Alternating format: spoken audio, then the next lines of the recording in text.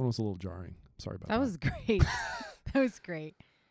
I want to ask you, how do you define politics? And do you, and after the definition, how do you love politics? Do you hate it? Do you get into it? Okay, well, I define politics really like the dictionary definition of politics, which is basically the quest for the negotiation of power and the distribution, closely related to like an economical thing, like the distribution of scarce resources and the struggle for power. In other words, we can't all be in charge at the same time, so who gets to be in charge? And I love politics. I love it. You know why? Because I'm a historian and I love good stories. And I remember hearing Judd Apatow, who's like a guy who makes a lot of comedic films. And he said, they were asking him about good storytelling on this podcast. And he said, happy people make for boring stories. Oh, totally. So the struggle for power is always interesting. It always involves like a lot of just surprises and yeah. What about you? How do you define it? Do you like No, that's right. It's basically like the long-standing argument about who gets to do and say what. How's that not interesting? It is totally interesting. I kind of find politics to be, the way it's played out, to be cringeworthy. Like, yes. Because I just, politics scares me. I'm afraid of what I would do to try to take control myself, and I'm afraid of being controlled, by other people. And so I think for me, politics is kind of frightening because I feel like it could bring out the worst in me. Yeah, I think that I like observing it. I love reading about it. I like reading, as a historian, I read about a lot of dead people, so the stakes are a little lower. Right. But the pop culture artifact that we have for you all is it sort of dives right into that really uncomfortable question. You've got an artifact. Tell us about this week's artifact. Maybe we should say welcome to the Pop Culture Smackdown. Yes, for the week of Christ, we are talking about a story related to the question of politics. The big word for this week is Christ, and we talked about the relationship between Jesus and the political world. We specifically talked about a passage from Mark chapter 12. I talked about that, I think, in the lecture. Yeah. I'm pretty sure I did.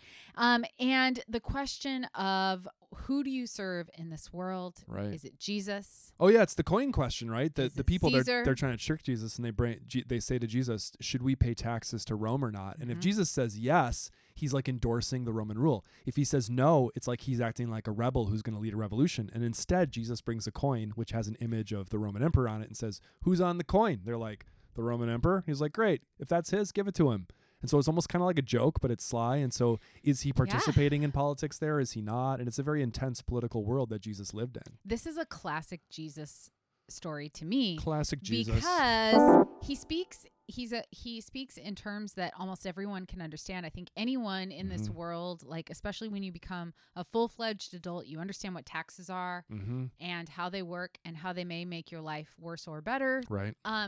And Jesus, so he takes something that's like a really like everyday thing in people's lives, and then he answers in a way that is both direct and mysterious at the same time, because like the traditional Bible language is render to Caesar what is Caesar's and to God what is God's. So like give to Caesar what is due to Caesar and give to God what is due to God. Now, some Christians interpret that as you should play by the political rules of the world that you live in. And others say, well, what if you think that Caesar is not due anything? Everything is due to God, so you shouldn't play by the rules of this world. So we're tackling the question. Oh.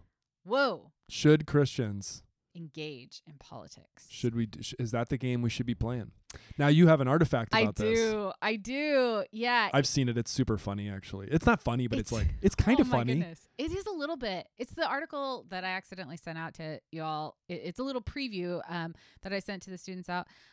And it has to do with our own American political situation. Ooh. And also Australia. Randomly. Shout out to the Australians. Yeah, if we have any Australian students, I have some good Australian friends. Dr. Edwards. Yes, we Lecturing for this love class. Dr. Sarita Edwards. Yeah, okay, so we're pro-Australia, Australians as a rule. This is not an anti-Australian thing. No, no. It's a pro-Australian Yes, thing. yes. So there's a big famous church in Australia. Yeah.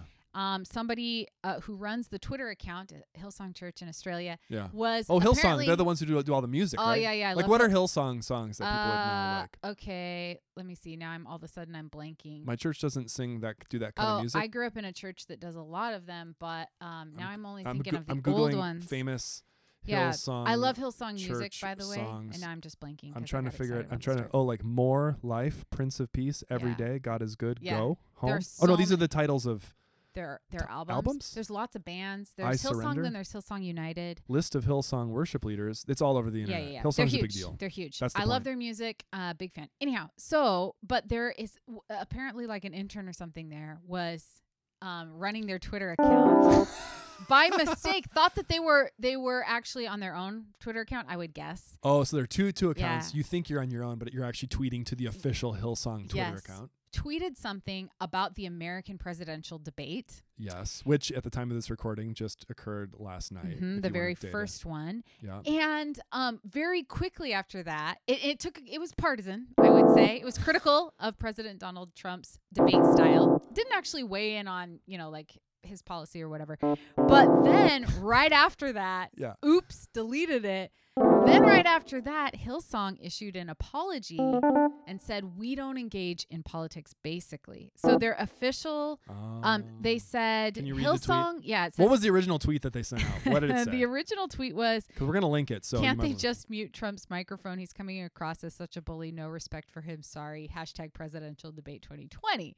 So then, doing a clear political thing. oh, like- and of course, like someone screenshotted it. It went all over the interweb. Oh, and read the apology. I love a good The Twitter. apology, Read the apology. Yeah, you yeah. have to read the Twitter apology. apologies. That's like a whole genre. It's an art form. And it said earlier today, a staff member accidentally posted on this account personal comments about the U.S. presidential debate that were meant for a personal account. Hillsong does not comment on partisan politics and apologizes. These comments do not represent the views of Hillsong Church. So, I see what what was they did there. fascinating, yeah. So then Christians had many different responses to that, but there were Mm. kind of two general responses. Oh. One was that's right, they should apologize. Mhm. Christians and especially churches should never get involved Ah, in partisan I politics. see. On the other side, there were Christians who said, why are they deleting that? They should definitely get involved in politics. They should speak out more. The role of the Christian is to be engaged in politics. And so Ah. when I saw that, I Oh, sent it to you right away. the stage is set. Oh my goodness. This is the debate. Should Classic. Christians be doing this kind of political engagement on Twitter or in their personal lives or as politicians themselves, maybe, or just? Long-standing debate. I mean, this is a huge, and this is like a subset of a huge debate that Christians have had for centuries, which is like, should Christians be trying to remake society officially in a Christian form, or are we supposed to live in our own kind of like alternative societies, which are in opposition to and do not interact with bigger societies? Yeah. So Oh, it's big. this is one that I think it's important for Christians in any age to wrestle with. So we're going to do it in the debate format of our own here, where we will give each other 3 minutes. Then we will discuss for a while.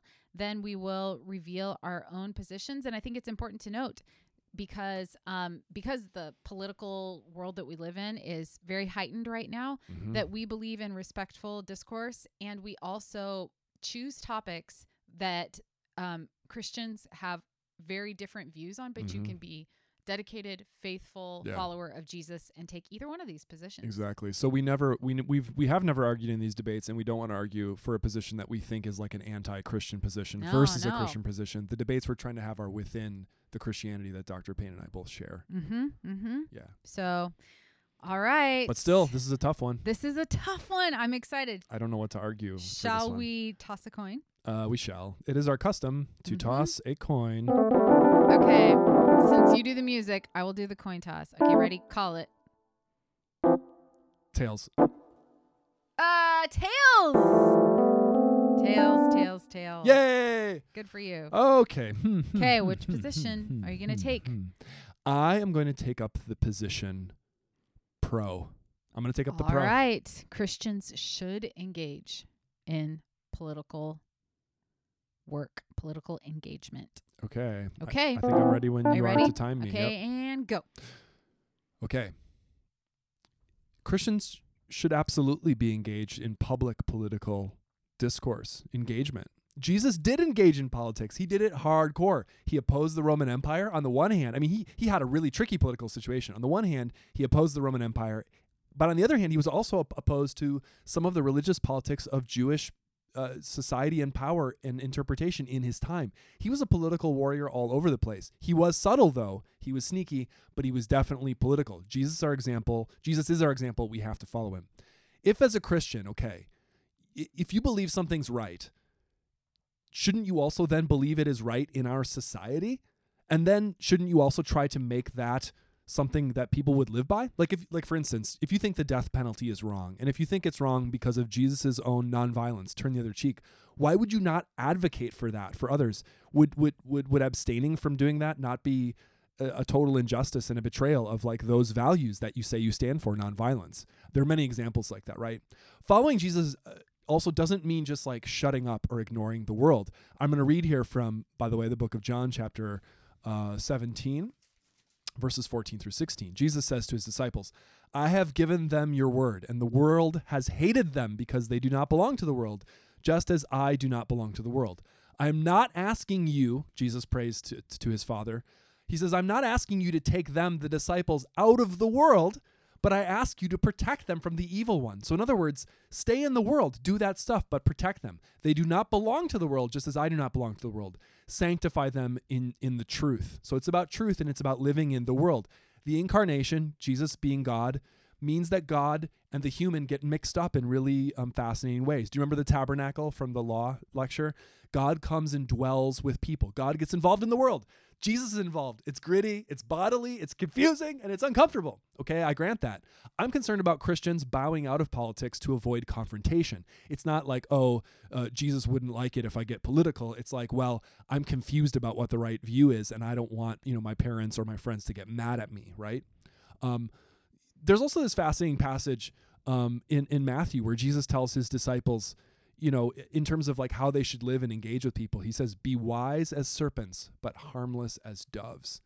And I'm thinking, what would that mean in terms of politics? It might mean that we really do have to be wise like a serpent about how we get engaged politically. It doesn't mean being stupid, and it doesn't, but it means being harmless as doves. How do you do that in politics? Sounds really tough, I do admit. But I think this ambiguous task is what we're called to. It's not just be as harmless as a dove. It's be as wise as a serpent. So how, as a person of faith, do you be as wise as a serpent to negotiate power and politics in a way that's pleasing to God? That's the issue. So I think Jesus is setting limits around this. Oh. Okay, I'll just cease right there. It's so hard. It's so hard. Woo! You can see how it's hard not to take more than allotted time. Okay. The power of the political, clock. Okay. Okay. Now I'm going to get my clock ready. This is the politics of the timer. Mm-hmm. You may begin when ready. I want to go back to that first definition of politics. How do we define politics? As power relations, as a struggle for power. And it makes me think of a great story by the late, great J.R.R. Tolkien, the Lord of the Rings story, the Hobbit story. Oh. It's a great metaphor for the dangers of power. Power is always going to be a temptation for us as human beings, and especially in our society where we are empowered to govern ourselves. So I think that we should always look at power and the struggle for power as a temptation to enter into the worldly and not into the holy. So to put Jesus in the category of politics and to put ourselves in the category of like engaging in the political realm, I think is to denigrate the holy call of the gospel. Jesus was and is above the powers and principalities of this world, and we should be too. I think one of the things that this brings to mind is the people who actually followed Jesus. The disciples, it's true. We just talked about this earlier in the semester that many were expecting a political figure, and Jesus gave them something different, actually something more. I think of one of his followers, a guy named Simon the Zealot. There was this whole crew of people who were for overthrowing the Roman Empire and the powers and principalities in this world. And some of them thought that that's what Jesus was coming to do, and they were really disappointed in him when he did not, in fact, do this. But he did not. The Gospel of Mark tells us that he suffered and he bore witness to the truth of the gospel, which transcends human power relationships and dealings. Another argument is we don't live in a theocracy, and nor should we until the second coming. And we live in a democratic republic, and we can't make we need to avoid the mistakes of the ancient Israelites. The ancient Israelites kept saying, we want a political system like the people around us. Send us a king, send us a king, send us a king. And the prophets and the judges kept reminding Israel, this is a mistake, this is a mistake, this is a mistake. And what did they do? They got themselves kings, and kings actually enslaved the people, just like the scriptures predicted that he would. One of the things that comes to mind when I think about this is from Matthew, the famous passage, the Lord's Prayer from Matthew chapter 6:9. This then is how you should pray. Our Father in heaven, hallowed be thy name. Your kingdom come. We should seek the kingdom of God, not the kingdoms of this world. And I think that politicians who use the name of Jesus to support their particular political agenda are in fact using the Lord's name inappropriately, using the Lord's name in vain. We should be careful of that. Am I done with my time? Confession. I lost track of the time. Okay, one more thing. 10 seconds though. One more thing. Anabaptist. I want to bring up a group of people. There's always been a small group, subsect of Christianity, people who have said, we forsake the ways of this world. They're small, but they're onto something, and we could learn something from them. The Anabaptists, Mennonites, people who argue that, in fact, engaging in the ways of this world is not the way of God. And scene. Good job. You did a good job. This is a hard one. This is a tough one. It is. I think this one, I realized as you were talking that this one is tough, partly because there are like really legit points that are hard to refute on both sides. Yeah. For instance, this is one of those both sides situations where it's actually a thing. Your argument that power is such a temptation and all. Actually, your point about that Jesus resisted the politics of political overthrow, I think is a really strong point, because you see a pattern there, and it's not Jesus rushing into debates in a particular way. He did and he did. I mean, I think that's a good point. I think that there's a flip side to it, like everything, but I think it's actually a strong one in your favor, and I appreciated hearing that. Well, I thought your argument was like the moral argument was super strong, and it's hard to argue against. And you brought up this idea, like if you think that that the death penalty goes against like the laws of God, but we could put a lot of different things into that category too. Right. But I think that's a good example. If you think that, why wouldn't you want the world that you live in? And I think one of the, like, as a personal point to that really hits home for me is like, if you think that the world that your family lives in, like, and that will be affected by, like, wouldn't you want it to reflect more the will of God for the world? That's a really strong argument. Yeah. Yeah. I want to ask you a question. It's a barbed question. Sure. It's a barbed question. We're in the sparring period, so this is a question with a hook in it. Okay. Go for it. I love that you brought up the Lord's Prayer. I knew you were going to bring that up. It's always relevant. I wondered why you didn't continue the Lord's Prayer beyond what you quoted. You quoted, you said, "Our Father in heaven, hallowed be your name. Your kingdom come." Oh, amen. What? How does that keep going? I'm trying to remember what's the rest of it. Sure. Students, on earth as it is in your heaven. Your will be done on earth as it is in heaven. How from your perspective do you deal with this issue that Jesus is asking for God's will to be done on earth as it is in heaven, and how would that not involve politics? Well, I think that we need to take a page from the Anabaptists or from the Mennonites in this perspective, because they also pray the Lord's Prayer, but they also say, like, how do we go about bringing about the will of God in this world? Mm-hmm. Like, and I think that it really is an issue of degree. And I'm going to argue that the act of, like, how we distribute power in this world is such a corrupt form that there's no way a Christian can engage in that and also, like, submit themselves to the moral teachings of the scriptures. So, like, if you want to, Jesus sets a really, really high bar. Like the Sermon on the Mount, it takes the law, like, contrary to how some people talk about it, like, it takes the law and then ratchets it up a little bit, right? Like the laws of the ancient Israelites are a reflection of God, and then Jesus makes it even more, like, it amplifies, like how. So I think that the call to holiness that's how I would answer that. The call to holiness is so extraordinary and profound, like the things that people do, and all we have to do is, like, Google like politics in whatever country you live in, Right. you can see that there's a lot of bad that has to get done. Well, this is one of those issues, though, where the debate goes to, again, it's like, I feel like I've gone into this pattern in the debates before where it's like, you say that, and I actually agree with it, and I admit it, but I don't think it invalidates the position. Like, of course it's dirty. Of course it's ugly. I mean, this is my point about the incarnation. Yeah. Like, if God's going to get involved with the world, and if we're going to get involved with heaven, I mean, if we're going to get involved with if you think of it like God's politics, like what are God's politics in heaven? If we're going to get involved in that, we are going to do so in a bumbling, foolish way at times. But if the idea is that we can never get involved in it because we're just too corrupt, it severs basically all communication in a sense between heaven and earth, because if we can never get it right, we might as well not even try. And if we might as well not even try, maybe we're not even hearing the message the right way to begin with. Well, I think here's a question that I would have for you is, how do you know that the struggle for powers in this earthly realm is where God's kingdom is being made manifest?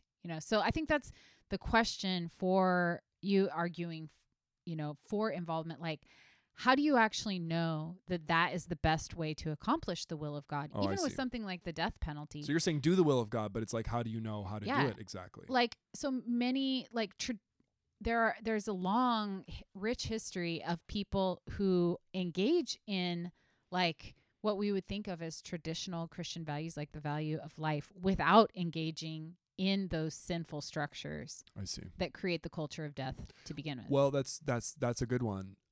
I guess you would have to ask, though, really hard questions about what is actually effective and how it's done.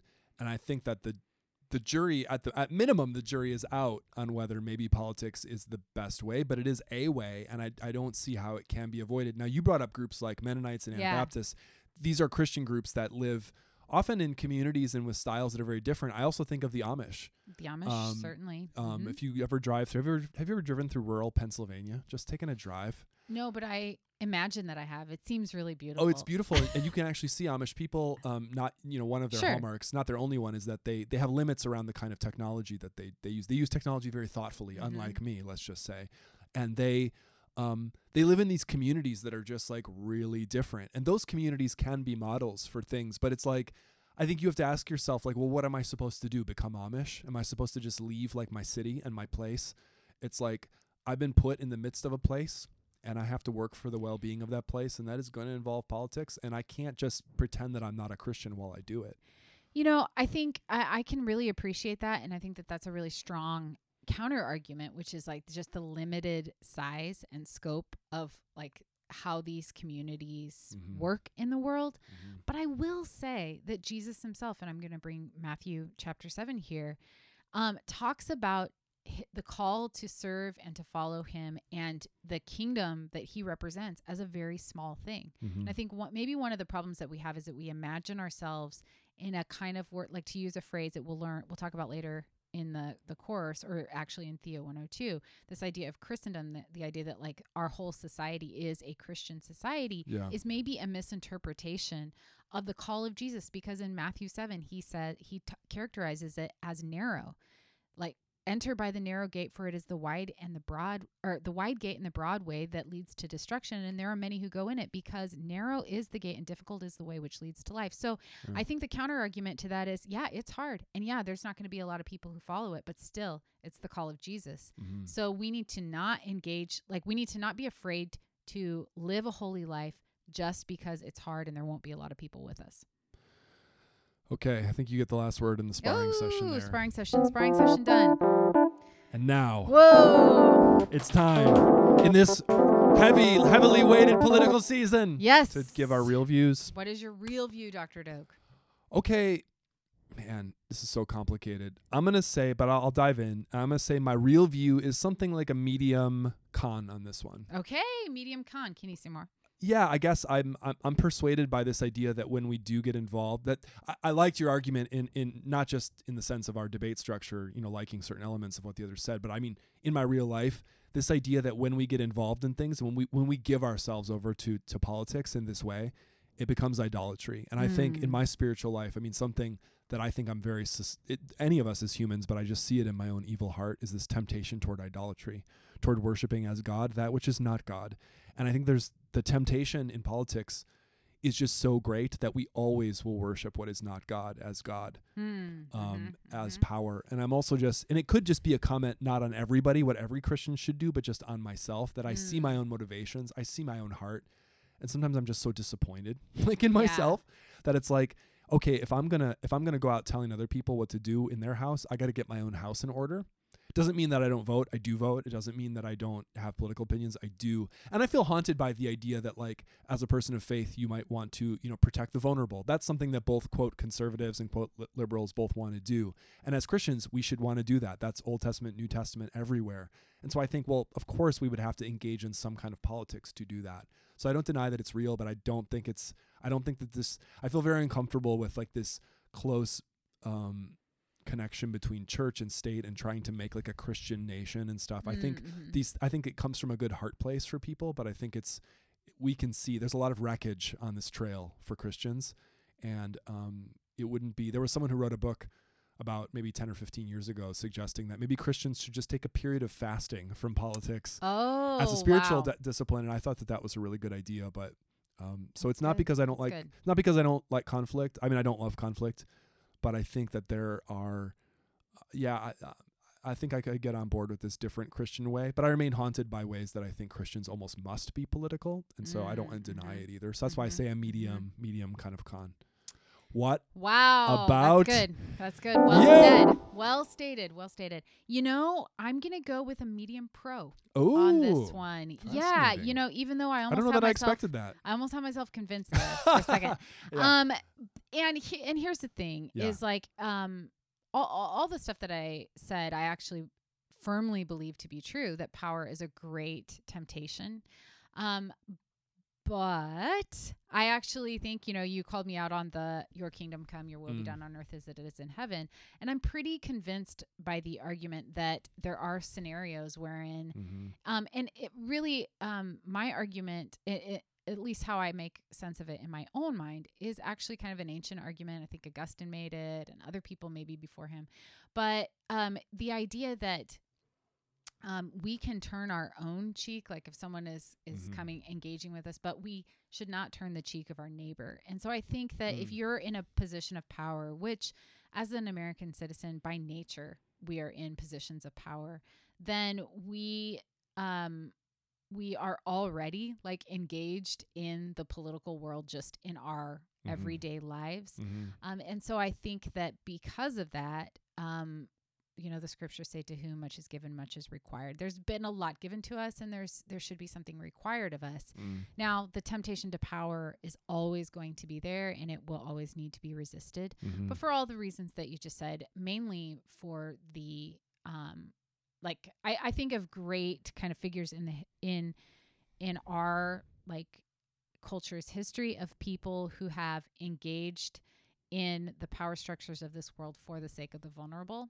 So I guess I would hope that, that would be my own orientation. But this one's a hard one because, Totally is. like, as you said, that like history is full of examples of people who in their minds, they've done something good, but they've like, there's a great scene from, there's a movie called Amazing Grace, which tells the story of the great, hero William Wilberforce, who through extraordinary like bureaucracy and governmental political engagement overturned the evil industry of slavery in England. And he did it through like political means.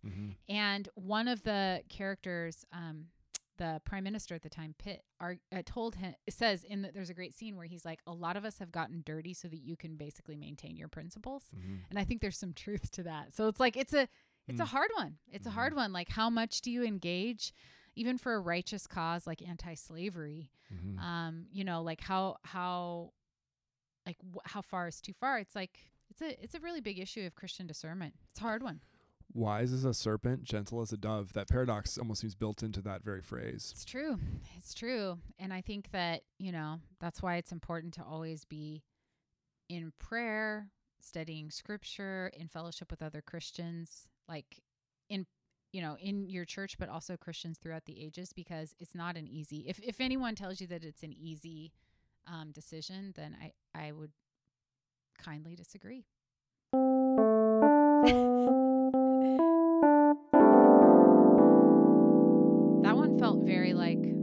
this moment. It kind of did.